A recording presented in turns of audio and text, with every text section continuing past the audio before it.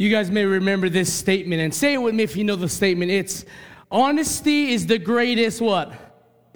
Okay, some of you did not hear the statement before, so let's say it out loud together like we've heard it. Honesty is the greatest policy. I think that's some biblical truth for us today. And I want to be transparent with you, all right? It's easy to come to church, specifically Ohana Church, and you may not know where we stand. Methodologically, theologically, philosophically, and I want to share with you guys who we are as a church. In fact, if you've been to one of our 4 weeks or all our 4 weeks membership class called Next Steps, would you quickly raise your hand? Yeah. So you guys know some of the things that I'm about to talk about. And some of the things, more than anything, we need to know is that we are a family. Can I get a witness, right? And if there's anybody we can be honest with, it's Ohana. And so one of the things we did not do well in the first 2 years of our plant is that we're still discovering who we were as a family. And I feel like 4 years into it, we got a little grasp of who we are as a church and who we aren't as a church. Can I get a witness, right? And so I want to give you 7. They're not in order, but I want to give you 7 things that we are. Number 1, we are a Southern Baptist church. Now, people get surprised. Well, you guys are Baptist? Well, not just Baptist. We're Southern Baptists, meaning that like our heritage of our denomination comes from Augusta, Georgia. Some of you haven't passed Hawaii, you know what I'm saying? But I even lived in the South. My wife is from Tennessee, and I got to go to Augusta, Georgia a couple of times, but our denomination started in the mid-1800s, and one of the things we're known for as Southern Baptists is exactly what happened in the South in the mid-1800s. The Southern Baptists, people that loved Jesus, people that shared Jesus, owned slaves. Now, we know that is ungodly. We know that doesn't come from the Lord, but that was part of the culture and context. And so we've had to repent from that as Southern Baptists. Let me tell you, you're not going to find a perfect denomination. Everybody has failures in their denomination because everybody have human in their denominations. And if you are human, you're short of God's glory. And that's the reality. And so I want to share with you, we are Southern Baptists. We aren't a Pentecostal church. We aren't an AG church, Assembly of God. We aren't a Foursquare church. We aren't a Methodist church. We aren't a Presbyterian church. We aren't though we have things in common, we are Baptists at the core. In fact, we believe in the Baptist faith and message as our doctrinal stance. You can go on our website and see what that means. It tells you exactly what we believe, primary beliefs and secondary beliefs. But secondly, we are a Reformed church. Now, there's not much Reformed churches in Hawaii. Let me tell you something. We aren't that much out there. In fact, on this island, there's only 3 Reformed churches. All right? That's on this island, and they're all on the east side. Now, what does that mean that we are Reformed? We believe in monergism. We do not believe in synergism. Monergism means that God alone saves. Synergism says that God needs human help to save themselves. So we are fully Reformed in that belief. What we're not saying is that you need to be Calvinistic.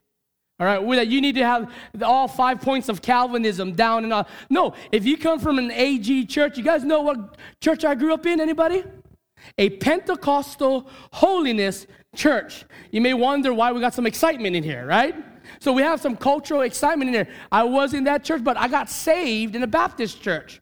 And there's some things on both spectrums that we can enjoy together, but we are very Reformed in our theology. So you will hardly see Kahu preach on free will in our church because we believe in monergism. And I say this because I don't want you to come to one of our membership classes and, I didn't know you guys were Reformed. Let me just get it out there. We're Reformed. Okay? We're a monergism church, meaning God, mono, singular, only Him, right? God alone is sovereign. Completely. He submits to nobody because He is what? God. All right? And so you may say, well, I come from an AG church. I can't be a part of this. That's a pit from hell. All right? You can be a part of this family. Why? Because part of God's gospel is diversity. And part of the gospel is a journey. We're not all there. We're still figuring out what it means to be a church at Ohana Church. Number 3, we are complementarianness. All right? That's a long word, Kahu. Just use the first half of it. We complement one another in the roles of manhood and women, as women. But though we are equal, we believe we are equal in God's eyes, but we're distinctive in roles. All right? So let me break that down for you. Both man and woman are made equal in God's eyes. However, our roles and the functioning and distinction of our roles are both in the house and in our church totally different. Let me start with the men. Men, you are called to spiritually lead your ohana. Like, you don't have to wait for your wife to get home from work to start the Bible study. You need to start it right away. That's what it means to spiritually lead your wife and your family. Now, we live in a matriarchal society in Hawaii where women lead everything. You look at our last queen, Queen Liliuokalani, who was gospel-centered, who loved the Lord Jesus. We look at her, and women, you think you're the model of your home. Aole. True spiritual leadership is through, listen to me, the males. Now, that doesn't demote women. That does not make you feel belittled. It's the way God designed the church. Let me tell you one reason. Why do you think divorce happens a lot now? Because they have a bad biblical view of how a man should act and how a woman should act. Therefore, that's why we have messed up views. That's why we have homosexuality. Because the man won't take the place that the man should take. And the woman will take the place of the woman. Oh, you're talking about this today, Kau? Why not? We're family. Family should speak to each other the way God designed for family to speak to one another. So we complement one another that way. Same thing like football. I'm not going to ask the big, overweight offensive lineman to be the quarterback. Why? He probably could carry 3 guys down the road, but he'll be done for all 4 quarters because he's tired. Right? We have distinctive roles, and that's how we complement one another. That goes for the church too. You will never, as long as Kaho Marcus and I are elders of this church, you will never see a woman as Kahu in our church. Oh, that's so harsh, Kahu. Well, read your scriptures. Verse Titus and 1st and 2nd Timothy preaches on the role of a kahu. An elder is all man-driven. Well, we look down. It's not that. Women, you should love it that way, women. Give it on. Give it to the man. And listen to me, if women fail, it's only because man has not taken the proper role. We blame Eve for eating the fruit first, but guess who was there that didn't do nothing? Hello, man.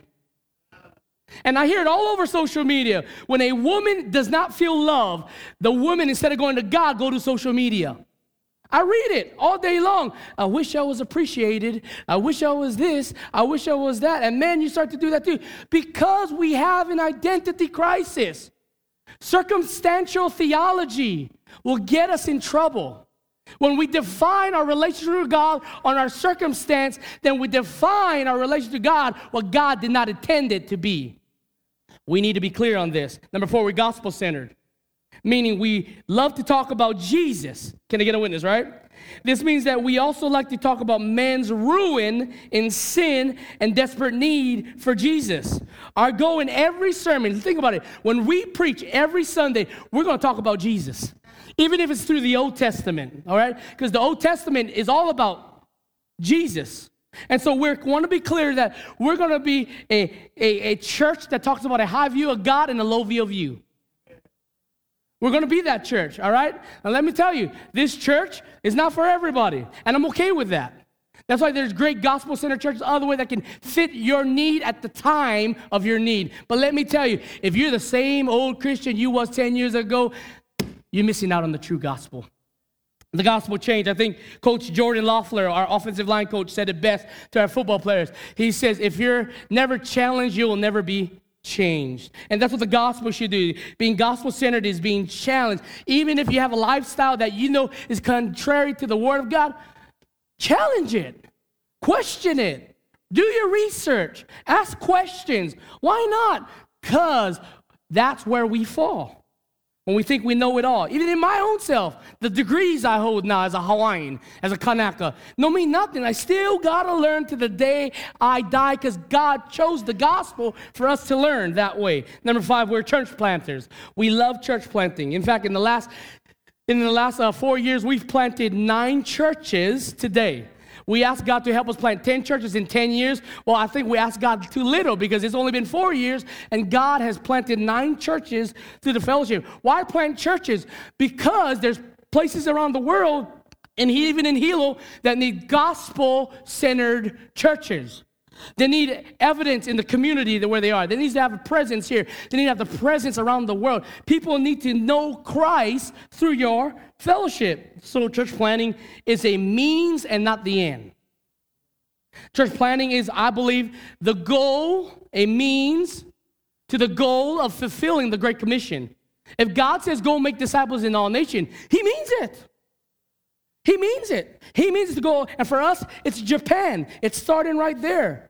Less than 0.3% considers themselves believers in Jesus. That means if 127 million people took their last breath today in Japan, they will spend eternity in hell because they rejected the gospel. But they didn't say nothing, Kahu. You don't have to say something to reject the gospel. You could come to church every Sunday, and you could still reject the gospel. Why? Your lifestyle. Your behavior is not lining up with truth. And number 6, we are a sanctified driven church, meaning that we all have issues and Christ is the answer to them. What do I mean by that? We're not perfect. We aren't perfect. We have issues. I know in the core of my heart, I am an addict. Even in ministry, even being a pastor of a church, I am an addict. What do I mean by that? I am addicted to helping people out. And sometimes people don't need to be helped. Sometimes they need to wallow in their mess so that God can do what only God can do that I cannot. Why? Because God gets the praise. God gets the glory. I pray I'm forget about after this generation. No, seriously, I'm not trying to be over humble. I pray nobody remembers me because my name does not matter. Jesus. Want to be clear about that we're a sanctified, driven church, but we also deny as a sanctified, driven church because God is a forgiving God and a loving God that we can sin and do whatever we want. We deny that. We accept that if Jesus is truly in us, then He will fulfill and be faithful to finish the work He started in and through us to the glory of His name. No matter what. And lastly, we believe in church discipline. We believe in formative church discipline, meaning regular chore work. Can I get some amen in that? Like this is chores right now. Right, we're focusing on the organic heart of man in this room. This is the easy stuff, right? Like we're reading the word together. We're about to read the word together. We're worshiping together. That's chores, right? That's the daily routine that we do as Christians. But we also do corrective discipline. What do I mean by corrective discipline? If someone is in sin in the church, we're going to correct that. If you're in sin, in fact, I say this, if you did not know, I read this every time I get up here on stage. And it's just a letter to myself from 2 Timothy 4:2. It says, Kahuzik, preach the word. Be ready in season and out of season. You guys ready for the main words now? Listen to this. Reprove. That don't feel too good, right? Rebuke. Whew, you're getting on my toes, Jesus. And exhort. Here's the challenge for some of us. With complete patience and teaching. What am I saying? That if you're in sin in this church, we're going to correct you, but we're going to be patient with you. And this is what I would say. For some of you who have been corrected in this fellowship, and you still come back, praise God for you. Praise God for you. Why? Because you understand the heart of the gospel is not to be divisive against you, but to restore you, to reconcile you, to reproof you, right? To make you understand that though you are falling short, God is faithful to complete what He started. I'm telling you, the reason why people come back and they all shame or they walk in the churches, they will blame their sin on the church's sin. They'll say, this church are hypocrites. So are you. And that's why we need each other. Hypocrites together has one thing in common. We need Christ. We need Christ. You have to stop going to churches that make you feel good about your sin. You have to go to churches that make you understand sin is not like candy and diabetes. Sin will cancer you to death. Sin will separate you from God, and you need a message that can save you from damnation, and that's the gospel of Jesus Christ. That's the truth. You need to hear that message. You need to hear it clearly every week, every day. Why? Because if we don't understand the wages of sin, we will not understand the gift of God. Our sin separates us from Him. So we believe in these 7 things, and I want to make sure that you understand, if you don't come back moving forward, I'm okay with that. I'm just porno with that we're being honest together. That's all I would want it. I would have rather, and I had some brothers until I went to the mainland that told me, Zeke, it's not about you, bro. And that hurt my feelings. What you mean? If you didn't have me, you wouldn't have a keyboard player in your band. No matter, God, go replace you, bro. Right? Just like football, sports, you are replaceable. God does not need us. He is just the way He is. That's what makes the gospel honor. Though He's just the way He is, He chooses to let us be a part of His narrative, y'all. What a blessing. What a joy. And so we get back to our sermon series called Rising Tide. We're going through a verse-by-verse study to the book of Acts. In fact, by the end of this month, Pauhana, book of Acts, going to get some glory up in there, right? Exactly 3 years. And some of you have been with us from the start. Some of you have come back. Here's the joy about being in an expository preaching church, all right? We get to journey together through the gospel. We get to understand the context of the gospel. And let me give you some background in our series today. Paul is on his way to Rome. Winter is around the corner, and he's encouraged by the captain of the ship to dock because he believes they were about to enter a storm. But they did not listen to Paul. All right? They did not listen to Paul's advice. Why? Because Paul was a prisoner. Right? He was at the lowest chain on that ship. And Paul, with great godly advice, said, brothers, if you guys don't stop right now, we're going to enter one storm, bro. And when that storm whack us, all right, it's going to take not just the cargo's life, but our life. And what they did, like any captain, they would listen to protocol. We're going to listen to the main guy on the ship. And the main guy on the ship says, let's continue. Let's continue to move forward. And so they move forward, and we get in a scenario that we can respond 2 ways. They rejected Paul's advice, but here's the 2 ways. We can either give up on hope, or we can trust in hope. Are you with me? So turn to the book of Acts, chapter 27, and as you get there, would you stand in the reading of God's word? This is one of the things we've adopted since I got back from the mainland. I love the joy that we get to stand for God's word. This is something practiced in the Jewish culture as well. Whenever there was the reading of the word, everybody would stand in reverence and in awe of God's glory. On the ship, it starts in verse 13. Luke accounts this as a first-person experience. He says, now when the south wind blew gently, supposing that they had obtained their purpose, they weighed anchor and sailed along Crete close to the shore. But soon a tempestuous wind called the northeaster struck down from the land. And when the ship was caught and the cloud not faced the wind, we gave way to it and were driven what? Along. So the wind took control of the ship. Running under the lee of a small island called Cauda, we managed with difficulty to secure the ship's boat. And hoisting it up, they used supports to undergird the ship. Then fearing that they would run aground on the citrus, they lowered the gear, and thus they were driven along. Since we were violently storm-tossed, they began the next day to jettison the cargo, meaning throw that joker off, all right? And on the 3rd day, they threw the ship's tackle overboard with their own hands. When neither sun nor stars appeared for many days, and no small tempest lay on us. All hope of our being saved was at last what? Say that word with me. Abandoned. Since they had been without food for a long time, Paul stood up among them and said, Men, you should have listened to me and not have set sail from Crete and incurred this injury and loss.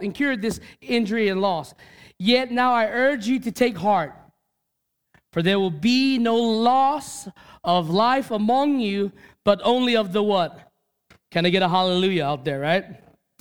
For this very night there stood before me, here we go, an angel of God, to whom I belong and whom I what? Worship.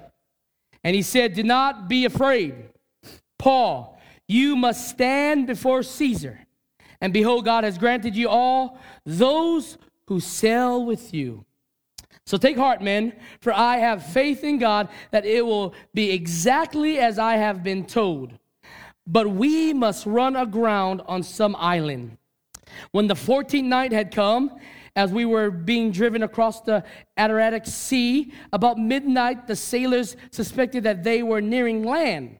So they took a sounding and found 20 fathoms, which is feet, 20 feet of sea. A little farther on, they took a sounding again and found 15 fathoms, all right? This is like 100 plus of feet, all right? And fearing that we might run on the rocks, they let down 4 anchors from the stern and prayed for day to come. You want somebody's prayer life to be changed? Put them on a ship in a storm. Isn't that true for all of us? When we pray, is when we are in agony and in need of God, right? Let me read verse 30. And as the sailors were seeking to escape from the ship and had lowered the ship's boat into the sea under pretense of laying out anchors from the bow, Paul said to the centurion and the soldiers, unless these men stay in the ship, you cannot be saved. Then the soldiers cut away the ropes of the ship's boat and let it go. As day was about to dawn, Paul urged them all to take some food, saying, today is the 14th day that you have continued in suspense and without food. Having taken nothing, therefore, I urge you to take some food, for it will give you strength, for not a hair is to perish from the head of any of you. And when he had said these things, he took bread, giving thanks to God in the presence of all. He had broke it and began to eat, meaning he did the Lord's Supper with sinners. Can I get a witness, right? And they ate later. Then they all was encouraged and ate some food themselves. We were in all 276 persons in the ship. And when they had eaten enough, they lightened the ship, throwing out the wheat into the sea. God, thank you so much. I know there's a lot of people in here that need clarity. We may use our physical memory as an excuse not to understand the text. So I pray that your Holy Spirit will give us utterance today. Spirit of God, bring back to remembrance, as the Gospel of John says, to understand this long narrative. Help us to identify why we need you, Jesus. In your name we pray. And God's Ohana says, amen. Amen. So we learned a couple weeks ago that these men have rejected Paul's manao, Paul's advice. And today I want to look at 3 things that will help us identify what happens when you reject godly advice. I want to see the opposite picture. How many of you, right, you received counsel or manao, advice from somebody, which was good, godly advice, then you chose to do the opposite? Would you raise your hand, right? Amen. So we got half of you who are perfect saints in here. Praise God, right?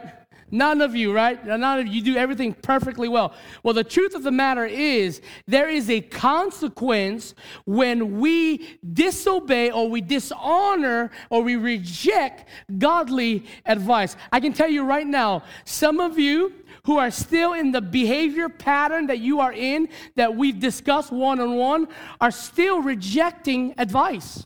And when you reject advice, specifically from godly people, you're rejecting God's advice. The way God keeps you in check is that he used godly people to point you to Christ through the preaching of the word. That is why every message should cut. Every message should cut the hot. You know why? Because God does some great things with healing. He prunes the person. He restores the person. He reconciles the person. So when we reject godly advice, here's the three things that happen. Number one, say it with me. We earn our failures. Now, I want you to say it loud as if you know what I'm talking about, okay? 1, 2, 3. We earn our failures. It is so true. We look at verses 13 to verses 20. We start off in the first verse of verse 13. It begins to talk about these men's rejection of godly advice. And these are the words that they said. In verse 13, it says, supposing they had obtained their own purpose. Meaning that they decided to do what they decided to do because that was their way and not God's way. Now, would they say that out literally? No. Who would ever say that against a holy, righteous God, right? We had some Jewish believers here. Not just Christian believers, but Jewish believers who believed in God, right? But they believed that the manao they had in their education and experience was that they should have left the port of Fairhaven. But when they left Fairhaven, they got in more trouble. They did not listen to godly advice, so they rejected godly advice, and they earned their own failure, because here are a couple things that took place, and some of these notes is not on the screen, but it's on our Bible app this morning. Here, I want to go verse by verse what they experienced. Number one, they experienced a storm. Paul told them not to go, stay back, and everything Paul said came to pass. They experienced a storm. Number two, verse 15, the storm took over the ship. Number 3, verse 16, the crew secured the boats. Why did they fasten the boats? Because they needed plan B if something happened. You know, every ship has rafts. These were those boats, rafts, to help them preserve beyond the big ship. Next step, verse 17, the storm continued to get even stronger. How many of you would say in your life, right, because you rejected godly advice, your issue just got more bigger? That's what the storm is doing. The storm continued strong. Verse 18 to 19, it said that the crew started throwing off their cargo, the things that they needed, because they were so dependent on the boat being safer, so they had to let go wait because water was coming into the boat. Verse 20, it was dark for days, and the crew was discouraged. Could you imagine? Anybody of you saw the movie Life of Pi? If you did not watch that movie, go watch it. It will bless your heart. It's this text all over again. An Indian boy is trapped on a small little raft with a tiger. All right? But what nobody knows that before that tiger was present in the boat, there was a zebra, there was a monkey, there was a hyena, and every one of them tried to eat each other, right? This is what we call hell, right? Hell on water. Poor thing, this little boy. Like, I wanted to stop the movie because it just looked bad. Like, I was discouraged by it, but I have to persevere. I started the movie. I got to persevere. What's the message in it? Here's the message. When you receive when you reject godly advice, you experience your failures. One of members of our church told me this a couple years ago when I was counseling them. They said, "Kyle, you got the worst job." I said, "Why?"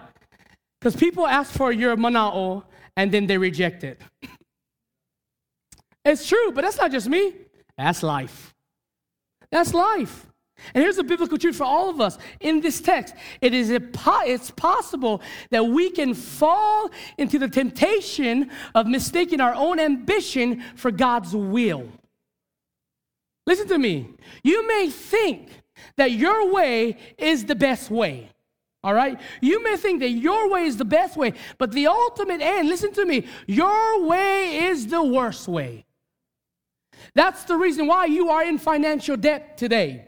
That is the reason why you have relationship issues today. That is the reason why you have all this chaos and what you'll do, you will limit your issues and justify your current issues because you have a house over your head, you have food and all that. Well, spiritually, you are dead. And we earn this. We see it all the way back in Genesis chapter 3, where Adam and Eve earned their failure. What did they do? God told them not to eat of this certain tree, right? I mean, think about it. Adam and Eve got to walk with God physically, got to talk to God, got to commune with God, and God gave them best advice, right? Do not eat of this tree. And what happens? The serpent comes up, he deceives the woman, and then the man, they eat of the tree, and what does sin does? Sin makes us hide from God. So what do? They cover themselves up with fig leaves, right? And God asks a rhetorical question. Adam and Eve, where are you? You really think God is asking where they are? It's rhetorical. No. God has defined the response of our failure. God has given opportunity for us to respond to our failure. Ohana Church, where are you? Where are you spiritually? What is the church like? Is the elders preaching the word of God? Are they living by example? Because here's the deal. It is even possible for us to be a church and think it's God's way and it's our way. And the way we measure that is here. Are we Christ-centered? Are we gospel-centered? Because there is a real challenge in this looking forward. So again, here's the other example. When we think of this text, it's the high view of God and the low view of man. We operate differently. We would see, man, this is what it's about me, this text. No, it's about God. It's about Christ. You're the problem. Right? We can point the finger, when you're driving and one of your brothers cut you off, right? And all that, and then you'd be like, oh, I wish he would, right? I wish he would. Hey, your sin is just as great as him cutting you off. And what happens, we will self-justify all these ideas, and we will just say, hey, God, I got it. I got it under control. And then we lose all credibility. Listen to me. Holman commentary says that it was hell on water, but the storm was so intense, Holman said, that this basically made them give up on life. Give up on life, on each other. And this is what happens when we fail.